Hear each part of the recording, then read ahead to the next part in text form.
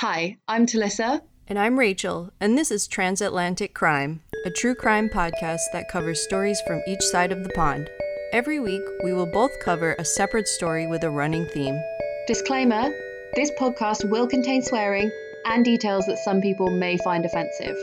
If you are of a sensitive disposition, listener discretion is advised. Welcome to Transatlantic Crime. So close.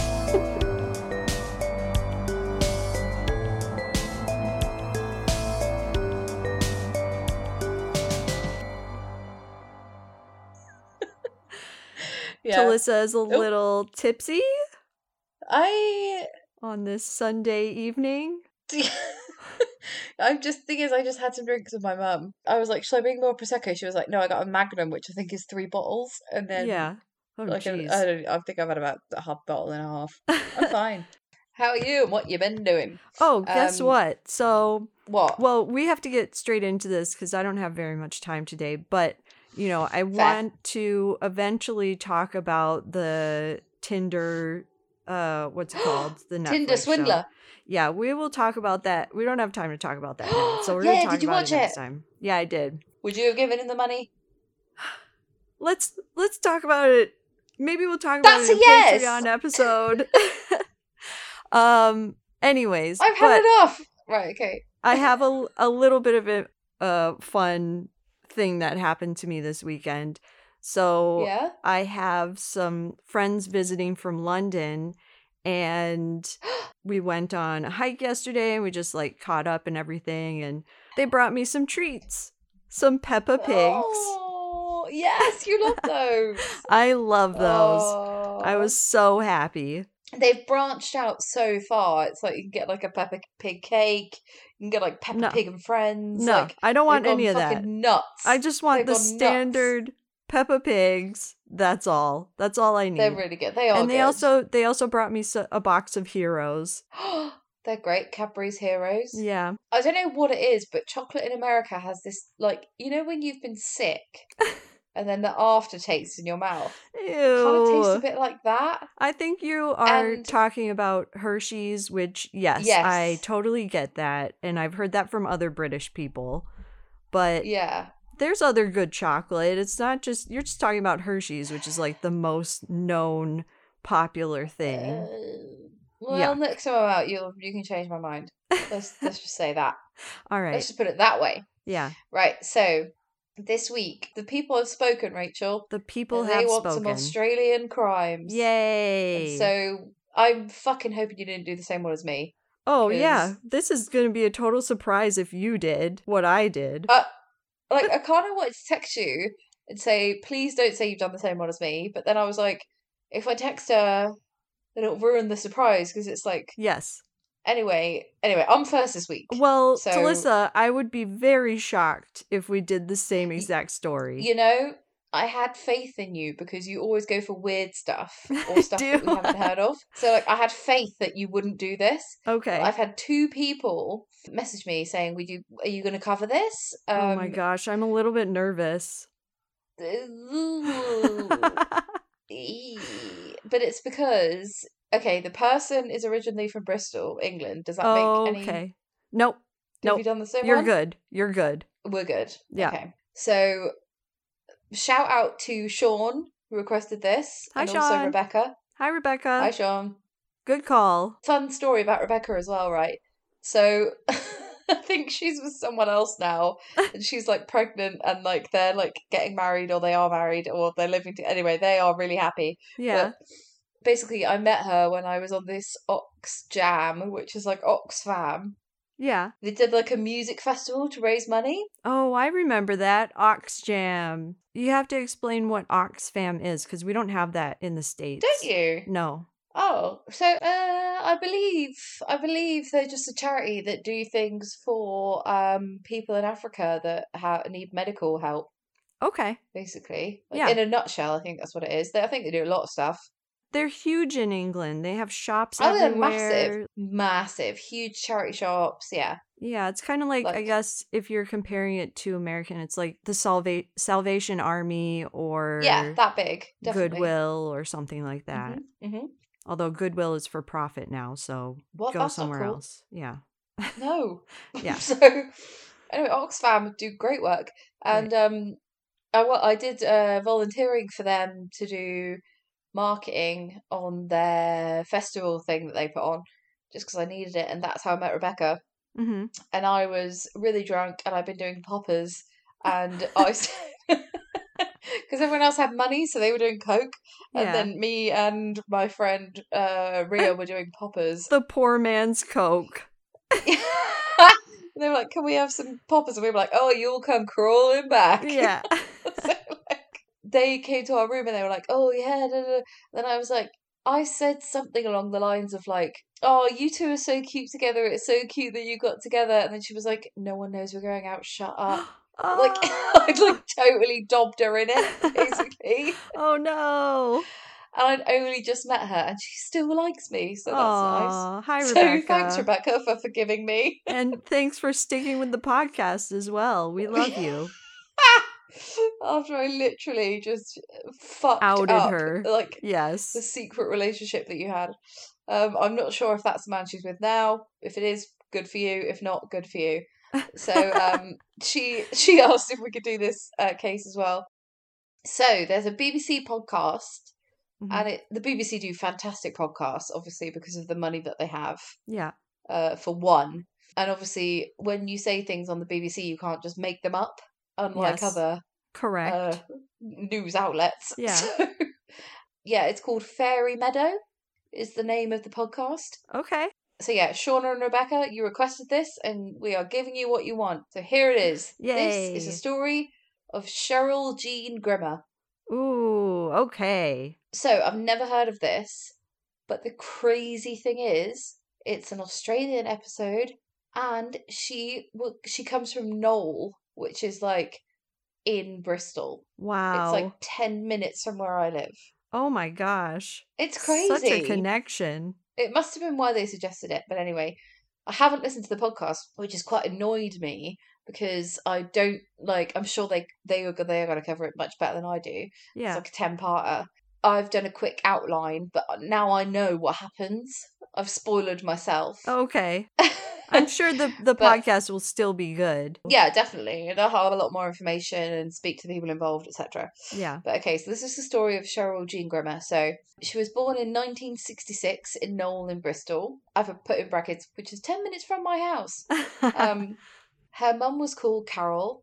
Her dad was called Vince. Okay. And they started a family when Carol was just 19 and Vince was 18 in 1968. Babies. But that's what happened back then. Yeah. This is what her mum was like. She was like, if you wanted to be with someone, you had to marry them. If you wanted to bang. If you wanted to bump uglies, you had to get a ring on it. So that's what they did. So at 2 years old, she was the youngest of 4. And she was also the only girl of the family. Her brothers were Ricky, who was 7, Stephen, who was 5, and Paul, who was 4. So that is close together. Yes. You've got a 7-year-old, a 5-year-old, a 4-year-old, and a 2-year-old. Wow, all before the age of 25. So, when Carol was 26 and Vince was 24, they decided to emigrate to Australia. Okay. So that was in the spring of 1968. Wow, so they had like newborns and they were like, let's move to another country. Very similar to my parents, by the way, but anyways. Yeah, God. Yeah, I think people were braver back then. Yeah. Maybe. There was a huge kind of drive, like, come to Australia. Yeah, and populate us. You know how America had that in the 20s or the 30s or whatever? Yeah. Australia had that in the 60s. They were like, fuck it, just come over. So people did. And they emigrated to Australia and they stayed in a migrant workers hostel called the Fairy Meadow Migrant Hostel, which is why the podcast is called Fairy Meadow. And this was located in the coastal city of Wollongong in New South Wales. Australia really has really Honestly, great names. This is just like that Simpsons episode where he goes, that's a funny, like it's a bullfrog. And he goes, that's a funny name for a frog. I'd have called him Cheers Wazzers.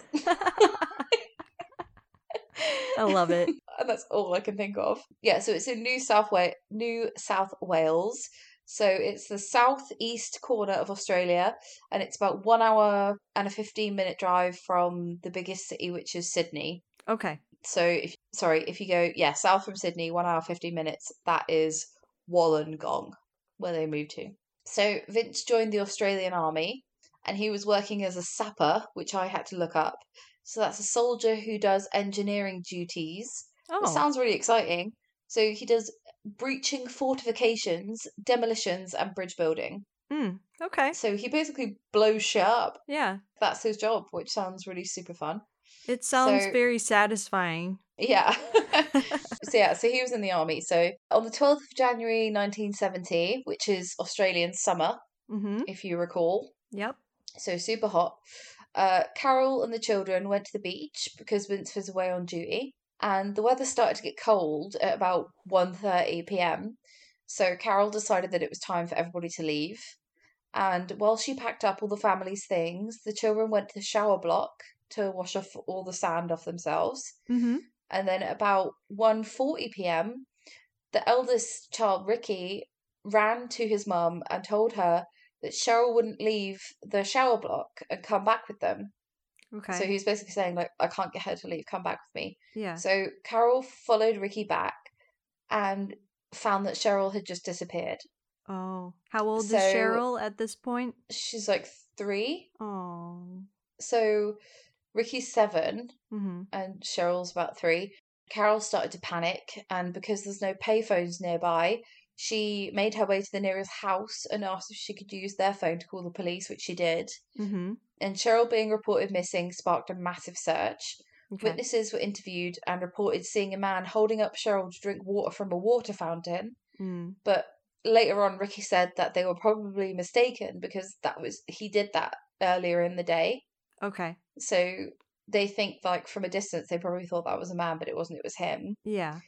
And it was also claimed that she was spotted in a white car, but nothing came of that either. So the next day, New South Wales police theorised 4 separate theories as to what could have happened to Cheryl. So these are all bullshit, by the way, apart from the last one. So one, and you'll see why when I read them. Yeah. 1, she was hiding and had fallen asleep. Okay. So unlikely. I disagree. You wake up and you're 3 years old, you start screaming and shouting and running and screaming, "Mum!" I don't agree.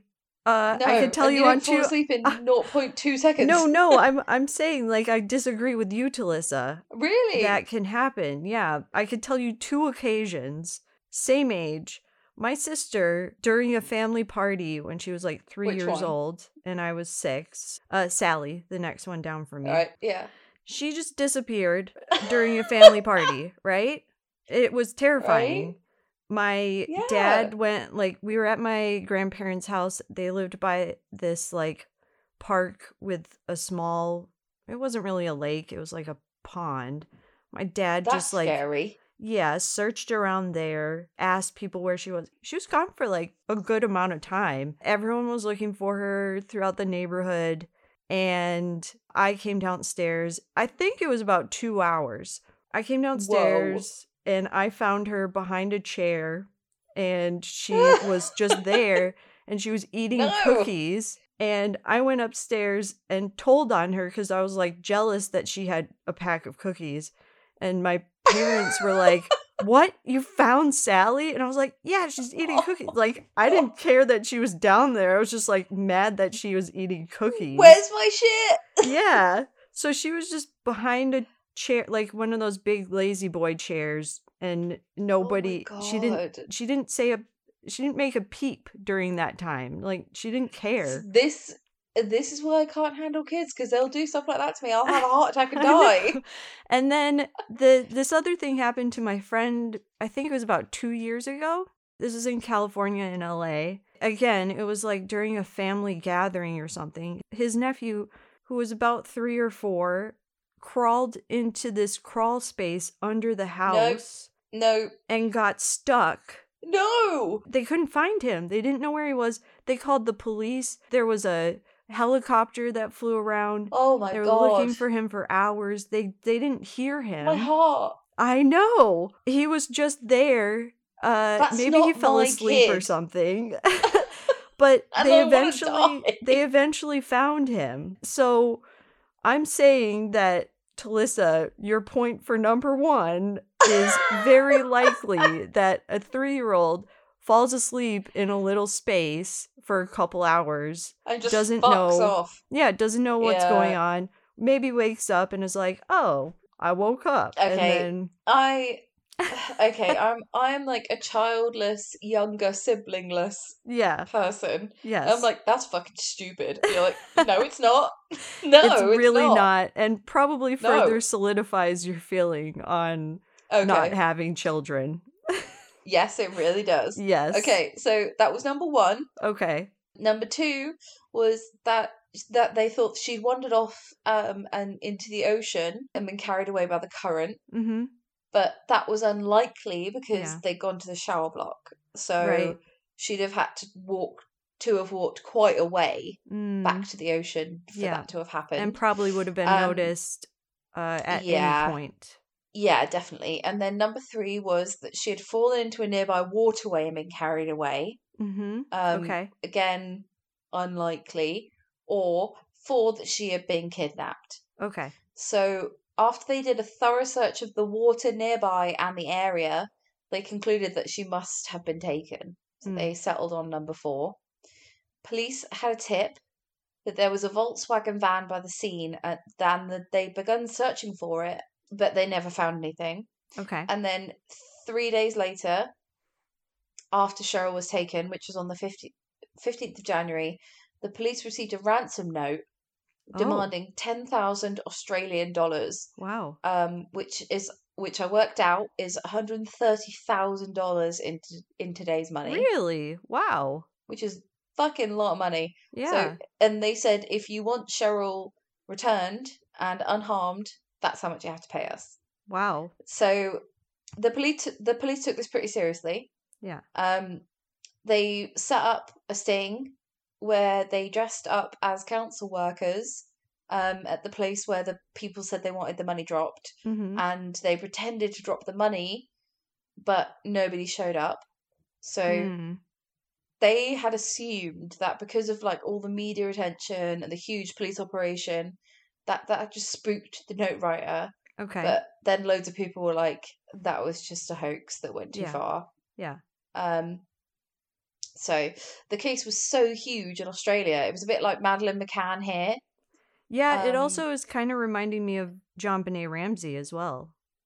Yeah, so it's got all of those sort of echoes to it. Like just a cute little blonde girl that goes missing basically on holiday, and like nobody has a fucking clue what happened. So the media attention became too much, and then the Grimmer family decided that they were really overwhelmed and they needed to return to England.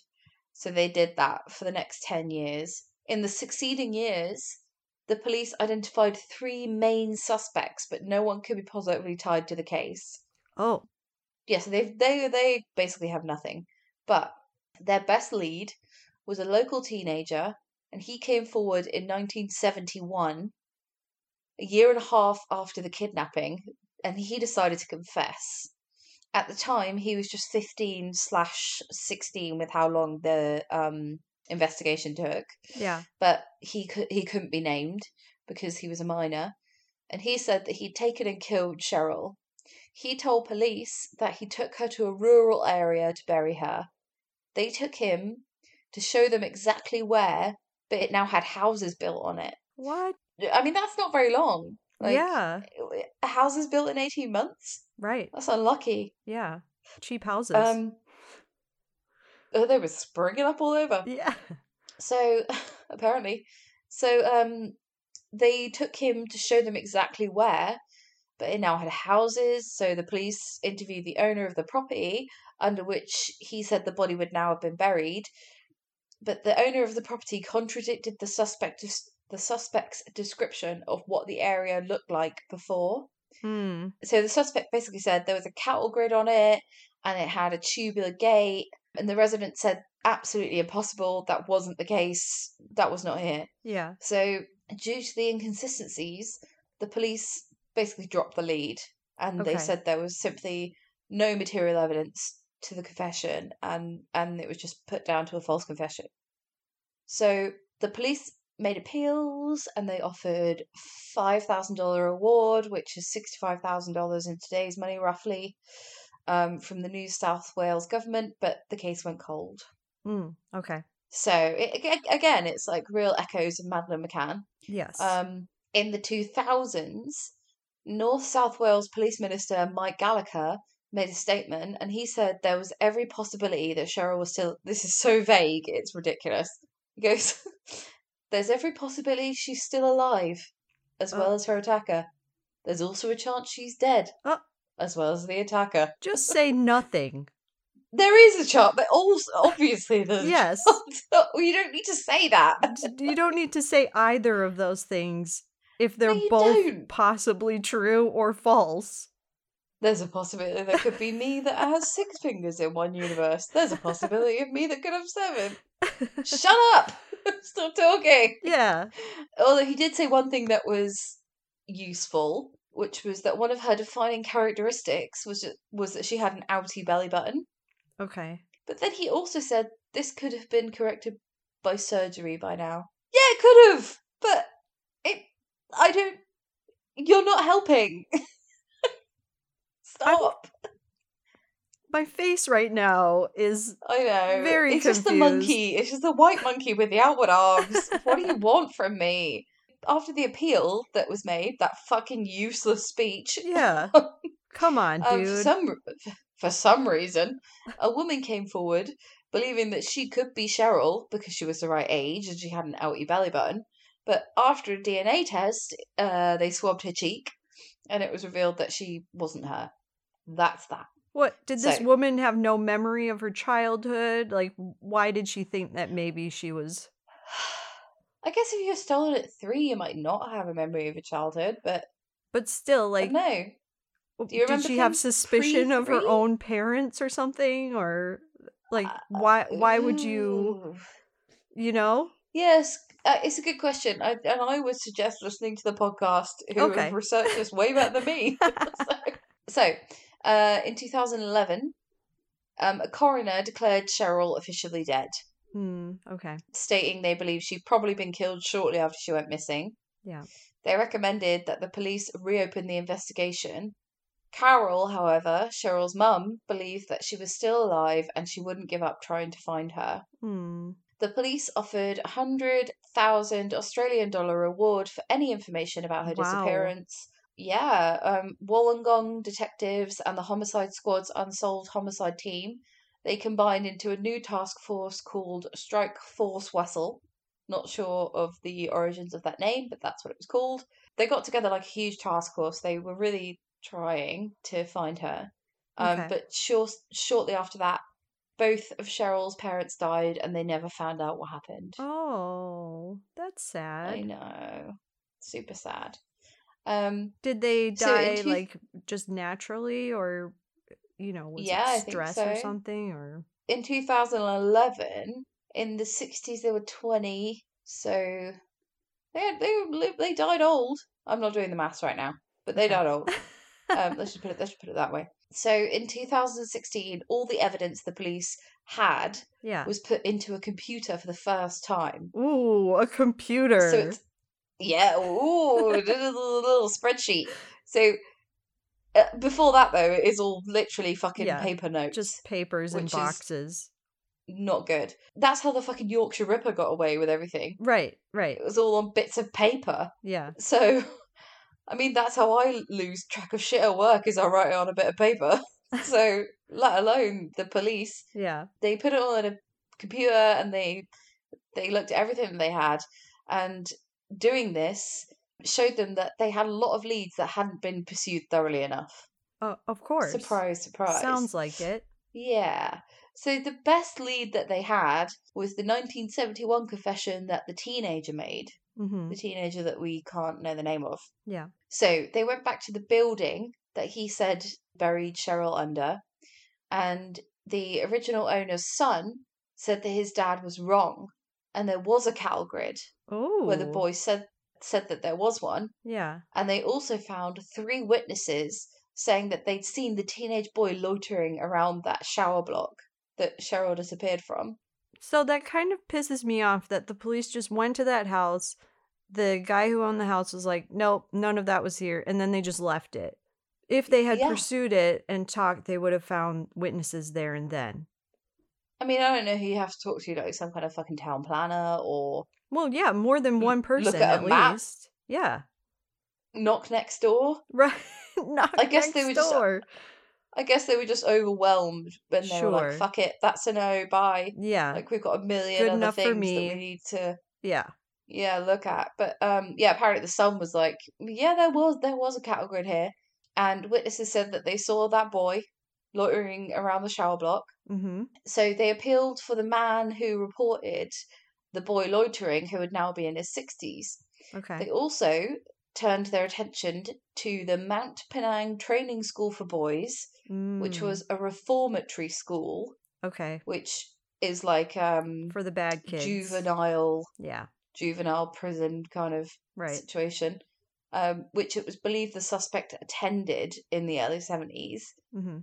And it's kind of, again, it reminds me of Madeleine McCann in that they drip feed information, like very carefully leak information to the press so that they can know if someone's fake confessing. Right. So they hinted to the press that they had been told by someone in the school that people there had information and that they may now talk. Whereas they wouldn't have before. Okay. So you know how in cold cases they're like, loyalties may have changed. Yes. Or, people you aren't may not scared like that anymore. Yeah, like that person might have died, or you might not be going out with them anymore. So you're like, fuck it, I don't care, I'll talk to the police. Right. So yeah, they were like, there's somebody at that school that might know something. Yeah. So on March the 23rd, 2017, a man was arrested in Melbourne. Oh. Which is south of Sydney. Yeah. He was charged at Wollongong Police Station with Cheryl's abduction and murder. Wow. They said because of the development in the residential area, it was extremely unlikely that Cheryl's body would be found 47 years later. Yeah. So what that makes me think is it might have been one of those situations where he saw people were like laying concrete and foundations. Yes. Or whatever. Right. And the houses were like being built. Yeah.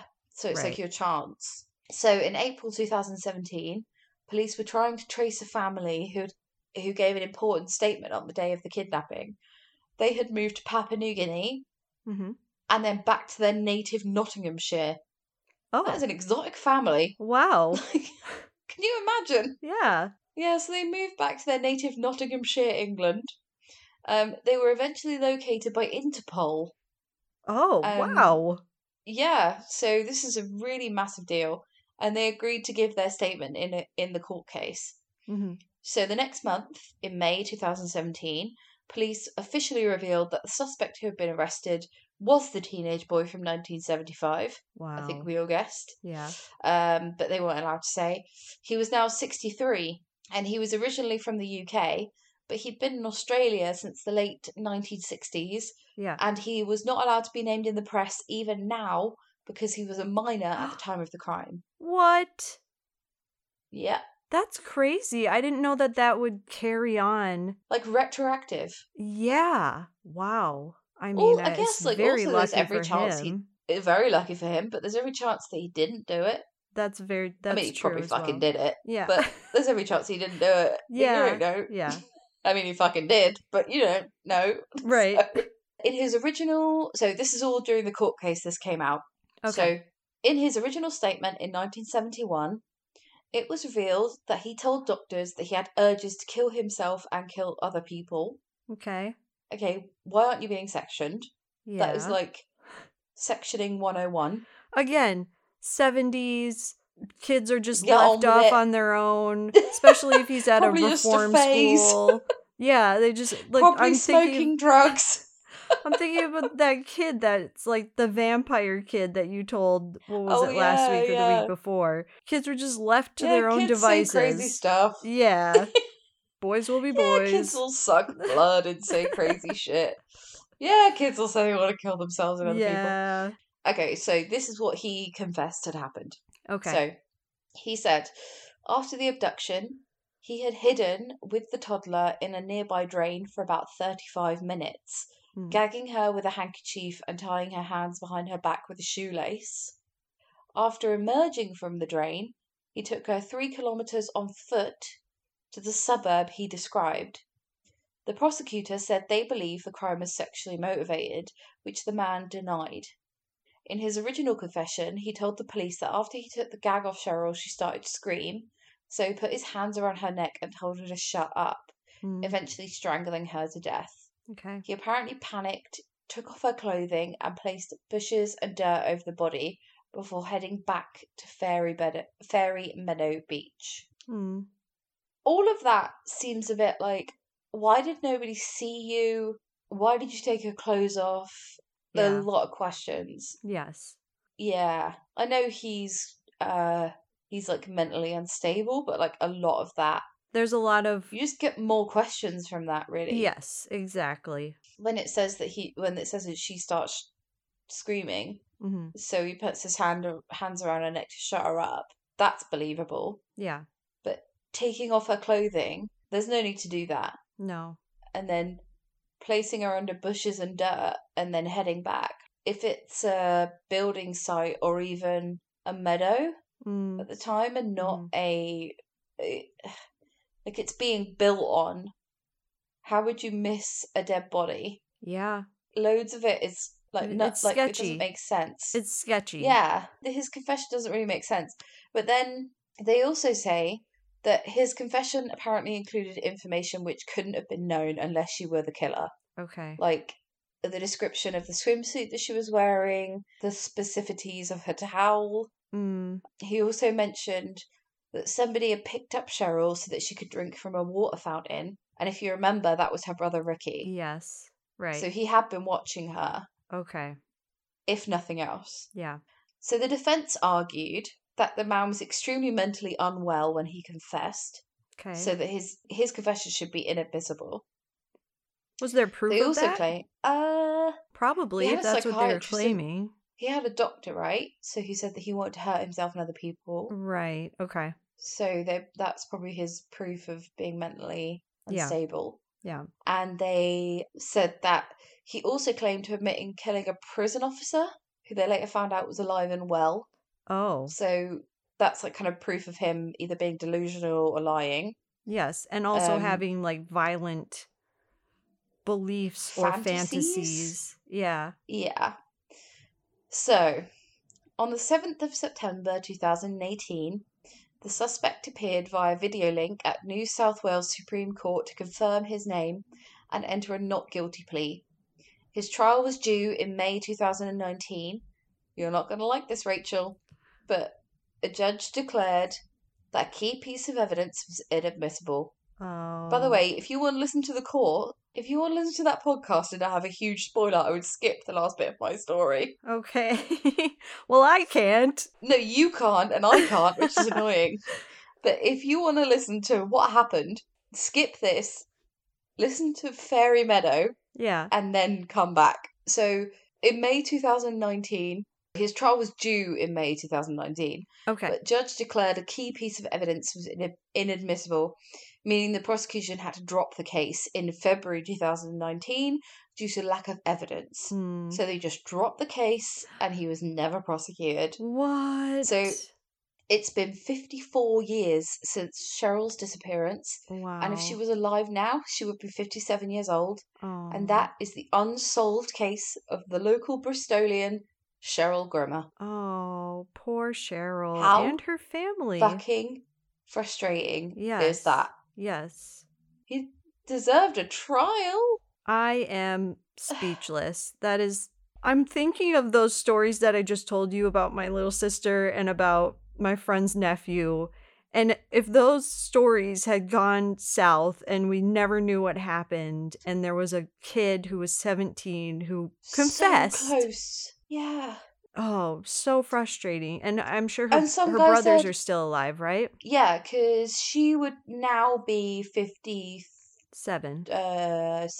Yeah. And her brother was 4 years older than her oldest brother. So they're definitely still alive unless something's happened. Right. So yeah, don't know what happened. I want to listen to the podcast so badly. Yeah. I'm sure it's so good. And I'm sure you find out a lot more about the confession and what exactly happened and the piece of evidence that was inadmissible and XYZ. But yeah, we got asked to cover that, and I'm glad I did. Can't believe, too, that the trials and everything, or, you know, that they took it seriously, and it wasn't that long ago. It was like 2019. No. Yeah. No. Yeah. So what's that, like 3 years ago? Yeah. Before COVID happened. Before so the core. Why he's being... Sad story, Get your though. lazy ass in court. Yeah, it's your story, Rach. I'm glad you didn't cover mine, because mine was a humdinger. No, but here's the thing. I just looked it up, and we both did stories from South Wales. So yours is like Wollongong. And if you go straight across from Wollongong, you'll go to a very small town called Tawita. I hope I'm saying it right. Honestly, Australia scares the shit out of me. I've been, and the outside of it, all the outside that is near the coast. Yes. That's all good. Yeah. Then you go in, bit scarier. Yeah. Middle, nothing. Well, no water, nothing. The only frame of reference that I have is Wolf Creek that I saw when I was like 19. Or the In-Betweener film where they get lost in the outback. Yes. Petrifying. So, I'm sure there's so much more to it. There is so much more to it. I mean, the Aborigines and the it's so big. Settlements and everything. But yeah, I also have family in Australia. I have cousins and aunts and uncles, and one of my cousins, I don't think that they listen to the podcast, but my cousin has a dog that looks very similar to my dog, and we always joke that they are long-lost cousins. Good boys is what they are. We know that for sure. Yes. So we're going to go straight across from Wollongong all the way to, I don't know if you'd call it East South Wales, but yeah, it's straight across. It's somewhere in there. 13-hour drive straight across into a town. So big. It's so long. The biggest fucking country ever. Yes. There's a spider on the wall. It's all spindly. Not your wall, my wall. I thought you were talking about me. Oh god, it's completely gone. You didn't get it? Fuck you. Did you just leave it? No, it was like it was spindly. Oh. Oh great, it's gonna be in my hair. It right, won't. okay, this is go. I haven't seen it at all at any point. Oh, fuck off. I don't even want to look down that pillow. Okay, just go on. Just talk. I feel like in the middle of my story, you're just gonna scream. I'm such a pussy as well. Like, scream. I'm like, spider. Whereas, like, in Australia, spiders would, like, eat your face. That's so true. It's so on theme. Yes. Oh, God, that's disgusting. I don't know where it is. Okay, carry on. If I see it, I will tell you. Thanks. Yeah. All right. Speaking of terrible spiders, let's go. Oh, God. No. That's why I'm never living there. Yeah. Here is my story. So, okay. The Shippen family were residents of a South Australian town of Tawita, a small German settlement town, which, okay, so there's no, in your story, you had a connection to like Bristol and England. I didn't really have a connection to this. There's no American connection, but I think there's similarities in Minnesota and how people settled in Minnesota from like Germany and Norway and stuff like that. There's very similar. Well, it's kind of the newer countries, right? Yeah, like Australia newer English-speaking countries, right? Which is America and Australia. Yeah, and so this town was very Germanic. There was a lot of German settlers that came over, which is very similar to Minnesota and what happened in Minnesota. So, Tawita, a small German settlement town. The family consisted of Mathis and Joanne and their 7 children. Mathis had come from Europe and bought land near Tawita in 1873, where he built the family farm and home. Their children... I bet that cost like 30 pence. I believe it was very cheap. And small fact about Mathis, we'll talk a little bit about him later, but I read this just as I was like closing down my story, but he grew up in or near Germany, and his brother was killed and eaten by a wolf. What? Yeah. That's a bit much, isn't it? Yes. Some story somewhere was like, Mathis grew up in the dark forests of Germany, and his brother is so was German. It is. Like, you can already picture him. It's like a fucking kid's horror story. Yes. So yeah, he came to Australia when he was really young. I think both his parents had died, and he bought this farm, and he either met Joanne in Germany or in Australia. I don't know. Either way, cared to recall. Yeah. Either way, they had 7 children. Their children were Pauline, who was born in 1875. Mary was born in 1877. Fritz in 1879. Henrik in 1881. August in 1883. Wilhelm in 1886. And the youngest, her name was Joanne. She was born in 1888. But everyone called her Bertha. Remember, Joanne is also the mother. So, youngest daughter is called Bertha. Oh, okay. Don't you think you would be absolutely clapped out at that point? I just think about 7 kids. Like, I know your mum had 9. Yeah. But fuck me. God, I'm done. Also, Australia, small town, 1870s. That is a lot of at-home episiotomies. Yes. Like, for my liking. Oh my goodness. That's a band. At-home episiotomy. Again, though, I mean, what else was there to do other than to have children to help you on the farm? Fuck. Yeah, you have got to breed those workers. Yes, exactly. So the family were Wendish, which is a term for Slavs living near Germanic settlements. They had their own distinct language and customs that were different to the Germans, and they were often regarded by the Germans as strange because of their beliefs in witchcraft and being superstitious. So just a little tidbit that's not really relevant to the rest of the story, but...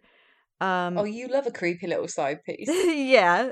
Well, maybe because it illustrates, like, this family was maybe a little bit strange. Okay. Or... not fully accepted by everyone else, I think, maybe. Viewed as strange. Yes. Yeah. So Joanne, the mother, she was very well liked in the town. She was loved by her children and their friends and a lot of the town because of her hospitality. And it was kind of known that a lot of the children in the town would come to her for, like, support and motherly encouragement. Aww. Yes. She seems nice.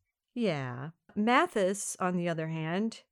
he was known by the town. Everyone knew who he was, but not because he was popular. He wasn't a well-liked guy. So there were a couple of rumors about him.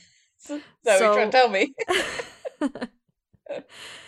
At one point, he was arrested for shooting at a group of kids who he said were taunting him. Oh. And one of the bullets, like, ricocheted and hit one of the kids in the leg. No. He was actually taken to court in Adelaide for that, but the charges were dropped. And then there's another rumor about him that he was involved in the disappearance of a hawker near the town of Sedan, which was the next town over. Do you know what a hawker is? Ooh, is that, can I guess? Is that somebody that hunts with a hawk? No. Very cool. Oh, God. But not. That's what I thought, too. I really wish that was the answer. Yeah. It's not. It's actually someone who goes through the town with, like, their little push cart of whatever product they have, like bread or whatever. That is so not as cool. And they hawk, like, that's kind of a term, like, you hawk something, like hawking. You sell it. Yeah, and it's somebody who's known to, like, yell through the town and be like, bread or meat pies for sale, and that's what a hawker is. So Mathis was rumored to be involved in the disappearance of a hawker. Some of the townspeople believed that the hawker was buried at the ship and property, but nothing was ever pursued there. So that's just a little rumor. Seems like he could get away with a lot in the kind of, it was like the Wild West / Outback. It is. Again, it is like Australia did very much have a Wild West when all the immigrants were coming over, and even similar with, like, Native Americans and the Aborigines, like the kind of they were establishing laws, they were kicking people out, they were taking over shit that wasn't theirs. Yes. There was a lot of stuff to be going on. Yes, like, very dealt similar. with. Yeah. So Mathis, little weird. Again, he was known as Wendish, just all that stuff kind of surrounding him specifically. Also, very surprising, but there's a lot of pictures. And we will talk. Really? That's yes, cool. We will talk about why. So, okay. By 1899, some of the children had grown up and moved on. 3 of them, Pauline, Fritz, and Henrik, had moved on. They either got married or they went to work on other farms. Mm. Mary, who was in her early 20s, and Bertha, who was a young teenager, they stayed home and lived with their 2 brothers, August and Wilhelm, and their parents. And I should also mention that August and Wilhelm, the 2 brothers, they were kind of considered maybe mentally challenged or right. Although in those days I feel like it is very hard to say without a doctor's kind of interference. Yeah. But I think at-home births are they could be traumatic, prone to problems. Yes. Like my dad had a brother called Tommy and he had an at-home birth. Oh. And it was rumored that he was stuck in the birth canal for too long. Wow. And starved of oxygen. Yeah. And so they always thought that he, in those days it was just in quotations, a bit slow. Yes. Yes. But basically he'd been starved of oxygen as a child because it was an at-home birth and he hadn't been gotten out quick enough, which if he was at hospital that would never have happened. But obviously back in those days it was all fucking luck of the draw. Yeah, exactly. And that's exactly, I guess, the term that you might relate to those 2 brothers is that they were a little bit slow. And who knows, it could have been because of an at-home birth, or it could have been an accident on the farm. It could have been anything. Education, luck of the draw, anything. You don't know. Yeah. And who knows if they were actually slow. They could have been amazingly smart in other areas, in those days it was you work on the farm, you're smart in that way, nothing else matters. So yeah. Mary and Bertha were very close, and they actually got a job together in the next town at the Yalumba Fruit Canning Company. Mary, the older one, was quiet, and workers commented on how she seemed motherly to her younger sister Bertha, who was more outgoing and strong-willed. So a couple of years, they're working at this canning factory. Now it's 1901. Mary is 24. Bertha is almost 14. Joanne and Mathis were invited to a New Year's party at their friend's home in Flaxman's Valley, which is about 20 kilometers or 12 miles away. And back then, I'm sure it was a trek to get to. It didn't really matter. I mean, how the fuck do you do that? Yeah. 12 miles Who's today is 10 minutes drive. Fuck. Yeah. I mean, unless someone's got a horse and cart, I just don't know how you're doing that. Well, it's interesting that you say that because the family did have 2 horses, and that's a little bit relevant later on. Ooh. So you're such a good tease. The parents left on December 27th, 1901, with the plan to stay for a few nights and return on January 2nd. So they were just going to party at someone's house. Fair.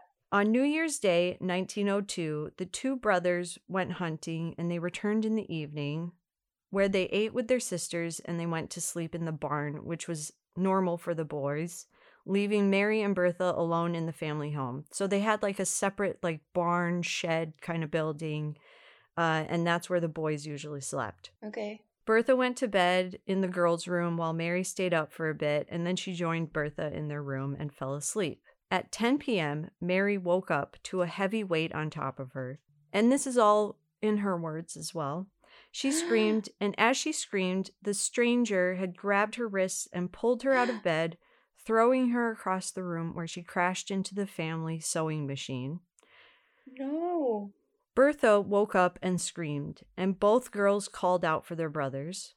The stranger told them, "Shut up or I will kill you," and kept saying that to them. He was holding a knife, but he dropped it, and when he dropped it, then Mary made a run for it. She ran outside to the barn where her brothers slept, and she woke them up. August... Fuck, Mary, good for you. Well, Yeah. Oh, I don't know if you're gonna Oh God. feel we'll just talk about it, okay? Okay. So Mary ran outside to get her brothers, and maybe this is where the like slowness of the brothers comes into play, because rather than running into the house and defending the home, August ran to a neighboring house for help. So that took some time. Those neighbors ignored him, and they were like, no, we're not going to help you. Go to the policeman's house. What? Yeah. Again. Fucking very neighborly. Well, that's why I think, maybe they were seen as kind of a strange family anyway, and they weren't, people didn't really want to be around them. So August ran all the way back to the family home, got his brother Wilhelm and Mary, and they all ran to the policeman's home. Again, nobody's gone into the house at this point. Bertha. Shit, that is time wasting. Is in there. So they get to District Constable Lambert's home. Lambert lived with his parents. Oh, okay, he doesn't seem qualified already. No. What the fuck are you gonna do? Yeah. Mr. Lives with your mum? Yeah. So the four of them ran back to the house, and they entered in through the kitchen door. There they found a trail of blood leading through the kitchen into the parents' bedroom and then into the girls' bedroom, where 13-year-old Bertha lay on the floor in a pool of blood. Also, this was 2 weeks before her birthday, before she turned 14. So 13 years old, almost 14. Obviously, she was dead. Her throat had been slashed, and she had been stabbed multiple times. Constable Lambert went back home to get a horse and alert the rest of the police and file a report, while the brothers headed to get their parents and let them know of Bertha's death. When the police investigated, they found that there had been a struggle through the different... So the police came to the house. They investigated it. Yeah, 5 hours later. I think it was probably longer than that. Think of this. Fuck me. This is 1902. People are running around on foot. Some horses, some carriages. 12 miles. 12 miles. The police movie, so they go and get a horse, feed it, groom it, put a saddle on it. Yes. It's also really hard because there's so much space in between that I could not find what was going in between.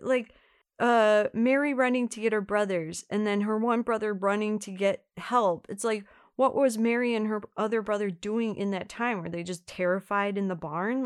It's like, in my head, hours have gone by. Yes, me too. And there's no information for those spaces in between. No. Obviously, because it's 1902. Yeah. So police investigated. They found that there had been a struggle through the different rooms, and Bertha had scratches and defense wounds on her hands. Here's a little bit of gruesome details. Her ears had been slashed, and she had been stabbed in the back of her neck multiple times. Fuck. Further investigation revealed that she had not been sexually assaulted. Suspicion grew when Mathis and Joanne returned home, and when identifying the body, Mathis showed little emotion. Again, like you mentioned, this is January in Australia. It's hot. So they couldn't really put her body anywhere, so they decided to just go ahead with the burial. Okay. Bertha was buried only 2 days after the murder, with many of the townspeople attending. By this point, it was huge news everywhere. Yeah, I bet. About 30 policemen showed up to the home a few days after the murder to investigate. They set up shop in the kitchen. Bit late now. It's a little late, and it's also a little excessive. Yeah. So they set up shop in the kitchen of the Shippen home, forcing the rest of the family to live out of the barn that the two brothers slept in. So they were just forced out while the police looked around the house, made notes, questioned people. So the policemen quickly turned their sights on Mary. She had blood on her clothes from that night. That was one of the clues. Or I don't know if it was a clue. It was just a point that the policemen zoned in on. Journalists and photographers also showed up. There's a bunch of pictures of the days following the murder. They have pictures of the family, like close-ups of their face. They have them standing outside their home. They have the coroner, Dr. Ramsey Smith, arriving with his horse and carriage to investigate. There's all pictures of all of that stuff.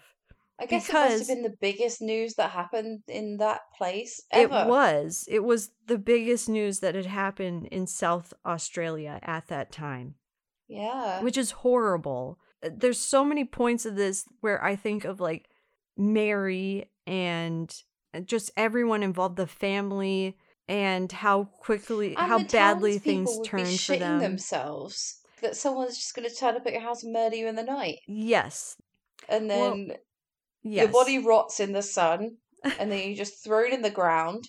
Awful. Yeah. Awful, yes. And just police and photographers just swarming your home.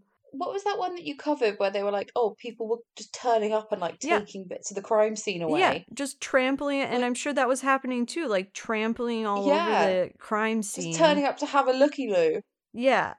Which story was that? I can't remember, but it was I think it was similar time. Killer? Yes. Yeah. Something you did? Yeah. So, investigators accuse Mary of being jealous of her younger sister, and we'll talk about why.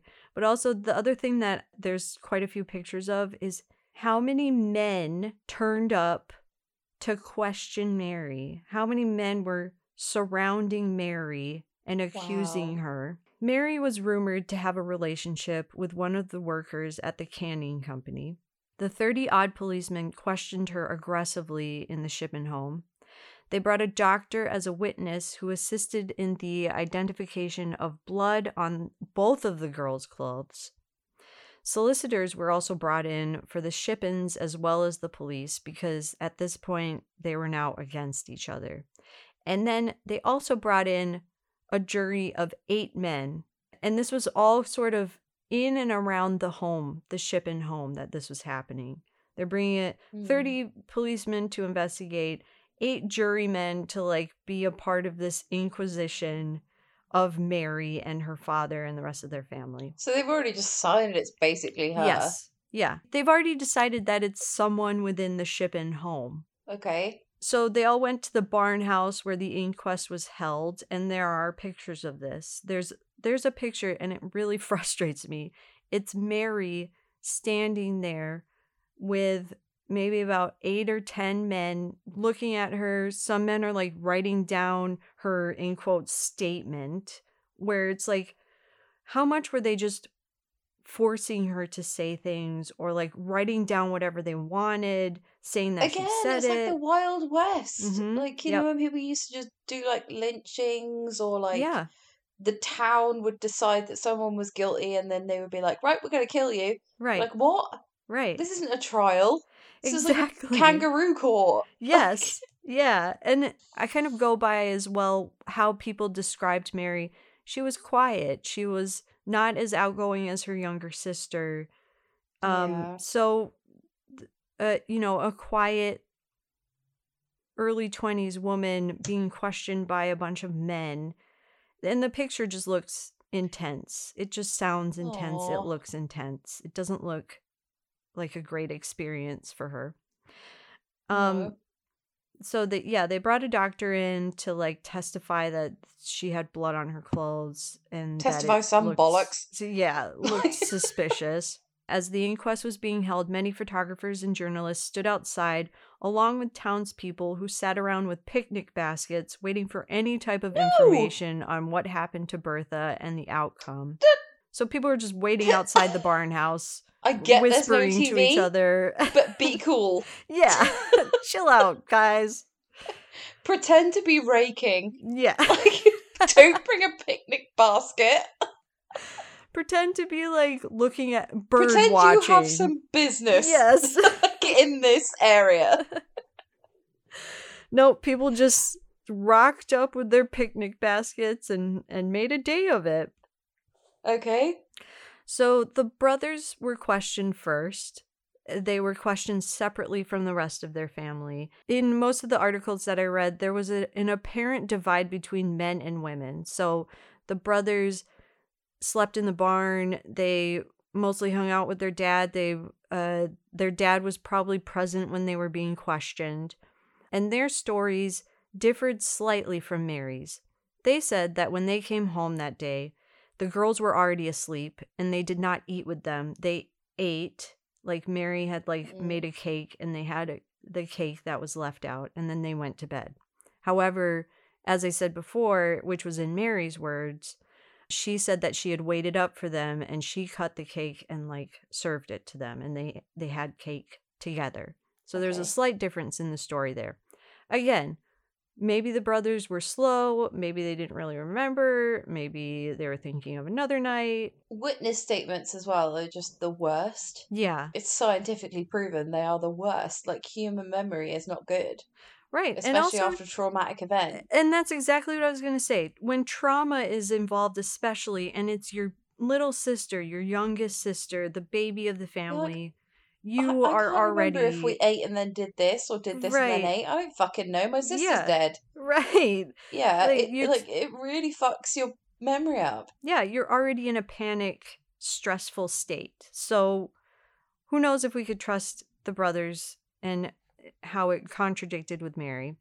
So the doctor was next called, saying that Mary had scratches on her legs and arms and bruising on her knees and upper thighs. Again, she woke up with a weight on top of her, and then she was thrown across the room and crashed into the sewing machine. So it could have been from that. It could have been from running. She might have tripped running. Who knows? Bits of her nightgown were also ripped and were found near where Bertha lay. So there was that. They brought in a tracker, and his name was Tommy King, and because of the times, I would guess that he was Aborigine because they brought him in and they said he was one of the best trackers, and he said that he could not find any traces of a stranger around the home. He only found footprints of family members, including their dad, their mom, everyone. And that those footprints were a few days old. So the story kind of checks out that the parents left and the tracker kind of agreed with that.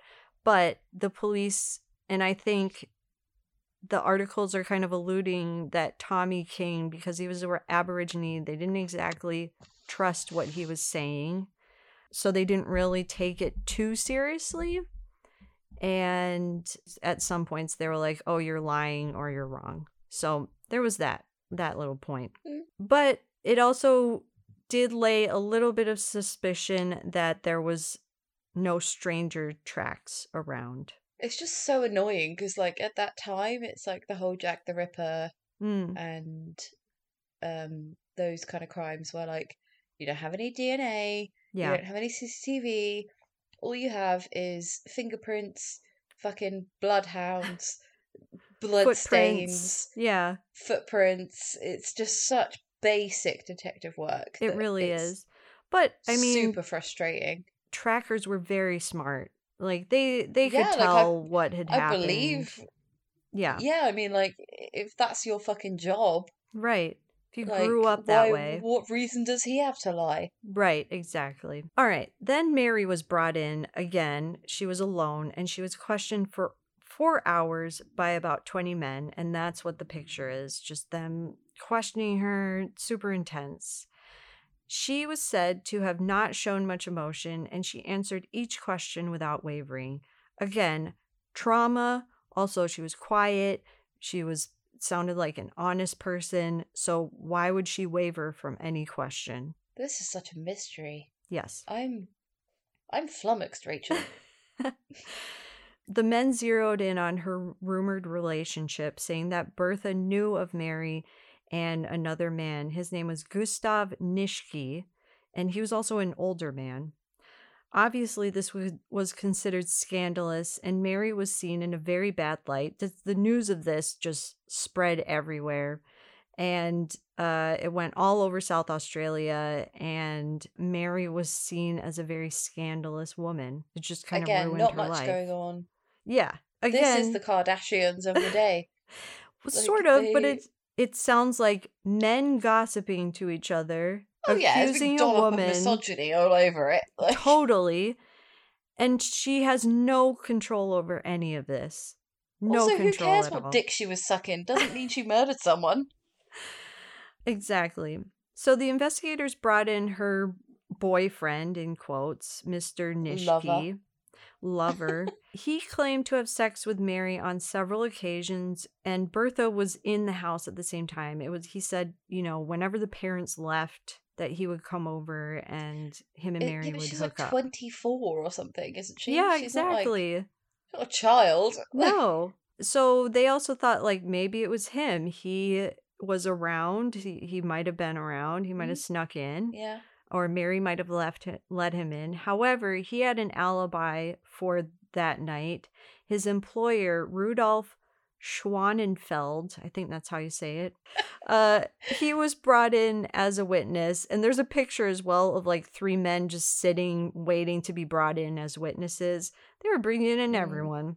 Yeah. He said that Gustav Nishki was in Adelaide the night of the murder, and he was also there in the days following because he was celebrating New Year's with them. Side note, Nishki was also engaged to his employer's daughter, Mr. Schwanfeld. Naughty Nishki. Yes, so he doesn't sound like a very great guy anyway, and it sounds like maybe his employer, Rudolph, could have been lying for him because he was engaged to his daughter. Yep.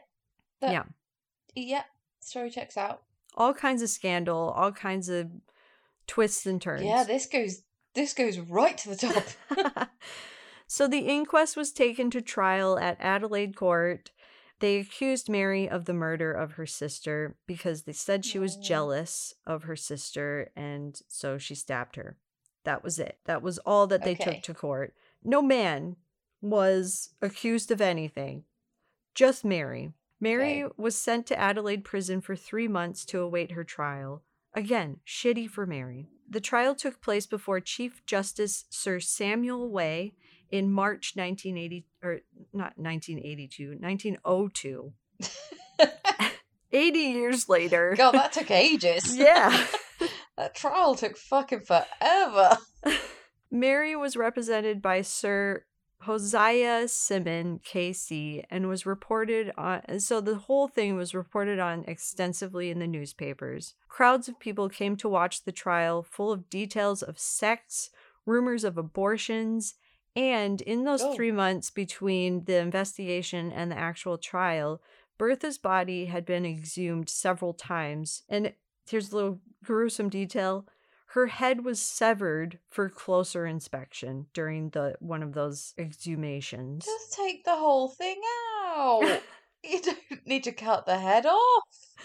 You're already digging. Well, also, what were they finding in that? How would that have helped at any point? She was stabbed to death. I guess she was stabbed in the back of the neck, but... Yeah. Again, most of her injuries that caused her death was her throat was cut, she was stabbed in the back of the neck. Just in that area was where a lot of her injuries were. So, I mean, if we want to think about it, what kind of person does that? You'd have to, if you're doing it from behind, was she asleep? She had defense wounds on her hands. Yeah, was she laying on her front? Yeah. Would a sister have... I don't know. But it's pretty personal. Yes. I'm reading the Iceman, Richard Kuklinski. Oh, yeah. Yes. I'm reading a book about him called, what's it called? It's right here on my nightstand. It's called The Iceman. And that is exactly what it's called. Okay. And it's saying that he had a method of killing where he would stab people right in the back of their neck. Oh, yeah. With a big knife, because it would just cut right into your brain and kill you straight away. Yikes. And not much blood would come out. Oh, wow. But it would, because there's no massive veins or anything. That just made me feel sick. It's really gross. I'm sorry, there's so much gross stuff in that book. I really wouldn't recommend it if you're feeling a bit gippy. Okay. But it was saying that he stabbed people in the back of the neck with just one stab. Yeah. And that would just kill you immediately. Mm-hmm. It would disable you. It's actually quite an effective way of killing someone. So I don't back know of if the that neck. is, I don't know if that's similar to this. I guess if you are thinking about this is farmland, so maybe that is a way to kill an animal quickly, but Yeah. also it's a little bit personal. Uh-huh. And it's multiple, so it's not like they were successful the first time. Yeah, and she had defense wounds, right? Yes. So Yeah. maybe they were trying to get the back of the neck, but they couldn't get there immediately, or it just sounds messy. Yes, it does. In trial, a lot of the evidence could not prove one way or another. There wasn't much. Well, no, it sounds like a fucking right shit show. Yeah. Bunch of guys accusing a woman and they're wrong, so they're not going. Well, I think they're wrong, and so they're not going to get anywhere. Does she deny it? Does she say I'm Yeah, innocent? of course.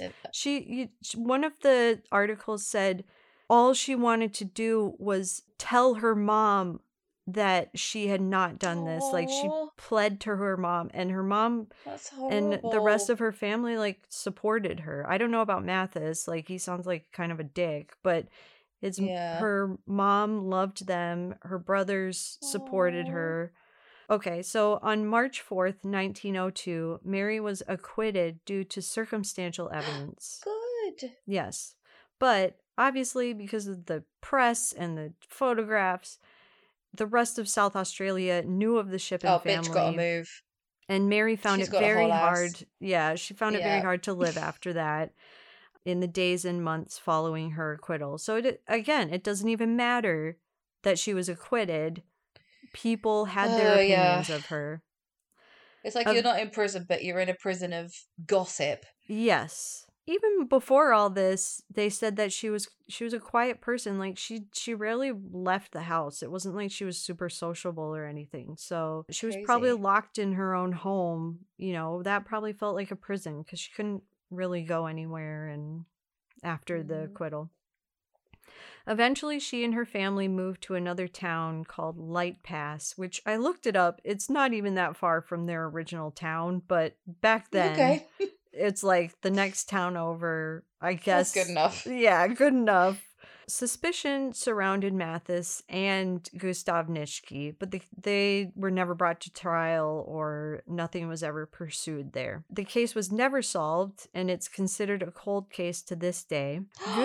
Gustav Nischke, he moved due to his being recognized everywhere, and he changed his name to Gus Nichols. He married and had 6 children, and he died in 1954. So he did all right. He did all right, yeah. Mary eventually died of tuberculosis on July 4th, 1919, which was only 17 years after the trial and murder. Her father, Mathis, had died a few years earlier. Sometime after the trial, so I'm going to leave you with this. Sometime after the trial, it was revealed that Mary had stated that it was her father that was there on the night. However, she was not allowed to state that in her trial. They omitted it. If you could see my face. Yeah. Aghast. Yes. There was some possible witnesses saying that they saw Mathis riding a horse through the town that night as well, where someone possibly found a set of bloody clothes nearby the trail that he may have ridden. So creepy. The police also stated that, so the family had 2 horses. One of them was very sweaty that night or that day, and the other one wasn't. Can't relate. Yeah. So they're just saying, like, why would one horse be really sweaty unless it had run from one town to the next? Again, who knows what happened because, like, how long would it take for Mathis? You know, he would have been missed if he had gone back to his home, done this. It's just all up in the air. But anyways, that's the story of the Shippen family. That's annoying. And I kind of feel like I forgot about Mathis, but he's got a form for being mental. Yep, he sounds like a strange guy. His picture, he does not look like a nice person. You know how in the 1870s, like, and actually Mary, she actually looks beautiful. She looks like Kate Blanchett, I think. Like a young Kate Blanchett. Yeah. But again, like, being beautiful back in those days probably didn't help you. It made you seem more suspicious. It made you seem easy to get a husband, I guess. Yeah. That could then beat the shit out of you and impregnate you like 45 times. Or like you looked at a man a certain way. It's the skid marks out of his underwear. Like, what a great life. If you were beautiful and desired by a bunch of men and you looked at a man a certain way, they would accuse you of being a slut because you looked at them a certain way. Whore. Exactly. Yeah. So I was going to say about Mathis, like, you know how in the 1870s, a lot of pictures are just them looking straight forward because you had to stay still while they took the picture.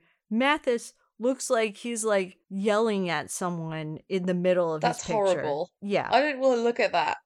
I feel like that's going to haunt my dreams. Maybe not yelling, but like he's like saying something snarky. And it's like, no, it just looks like he kind of moved during his picture to say something. Creepy old ghost man that murdered his daughter, clearly picture that's going to haunt me forever. I'm not looking that up. Yeah. There's a few books about this, and Australia made a TV movie called The Shippen Mystery in 1984. Ooh. If you're in Australia and you want to try and look for that and watch it. Yeah, another point that I forgot to make was that Bertha was Mathis's favorite child. Favorite. Yeah, favorite in quotes. Like I don't want to sound like, you know, I'm tarring everybody with the same brush, but I feel like there's a lot of people who would fuck their daughters and then kill them so they didn't tell anyone. Yeah. Like back in the day. Yeah. Like it wasn't a big deal to fuck your favorite daughter and then be like, yeah. So what? She's my daughter. I'll do what I want. And like again, like who would Ted know? Bundy's granddad was apparently his dad because he fucked Ted Bundy's mum. Yeah. Like there's a lot of creepy shit going on back then. There is. And in the middle of nowhere, who's going to know?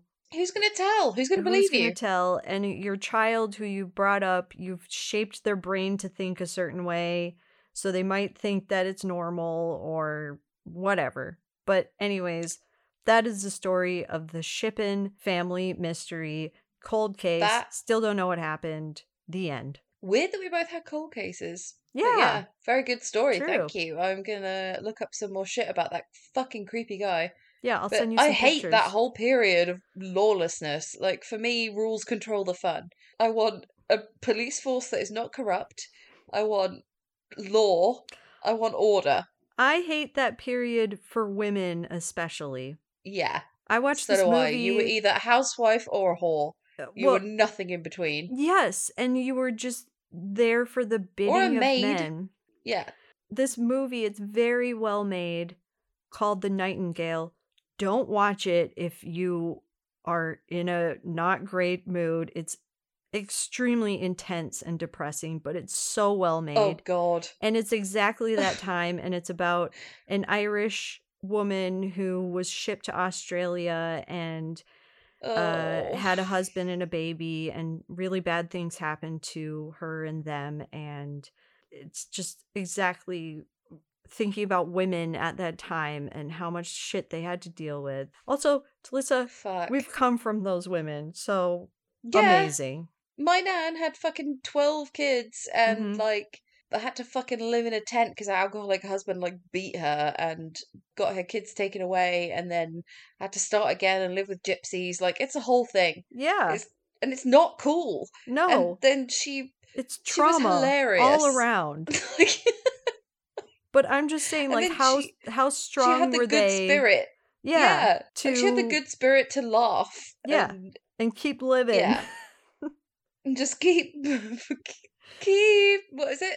What's the end of The Sopranos? Don't stop believing. I think that's a good place to end on. Don't stop believing. Keep living. Yeah.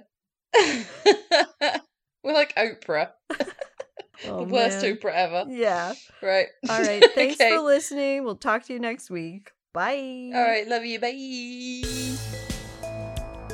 Thanks for listening to Transatlantic Crime this week. If you liked what you heard, please rate, review, and subscribe. And if you'd like to follow us on social media, you can find us on Twitter at TransatCrimePod, Instagram at Transatlantic Crime, and on Facebook with Transatlantic Crime Podcast. Thanks, bye.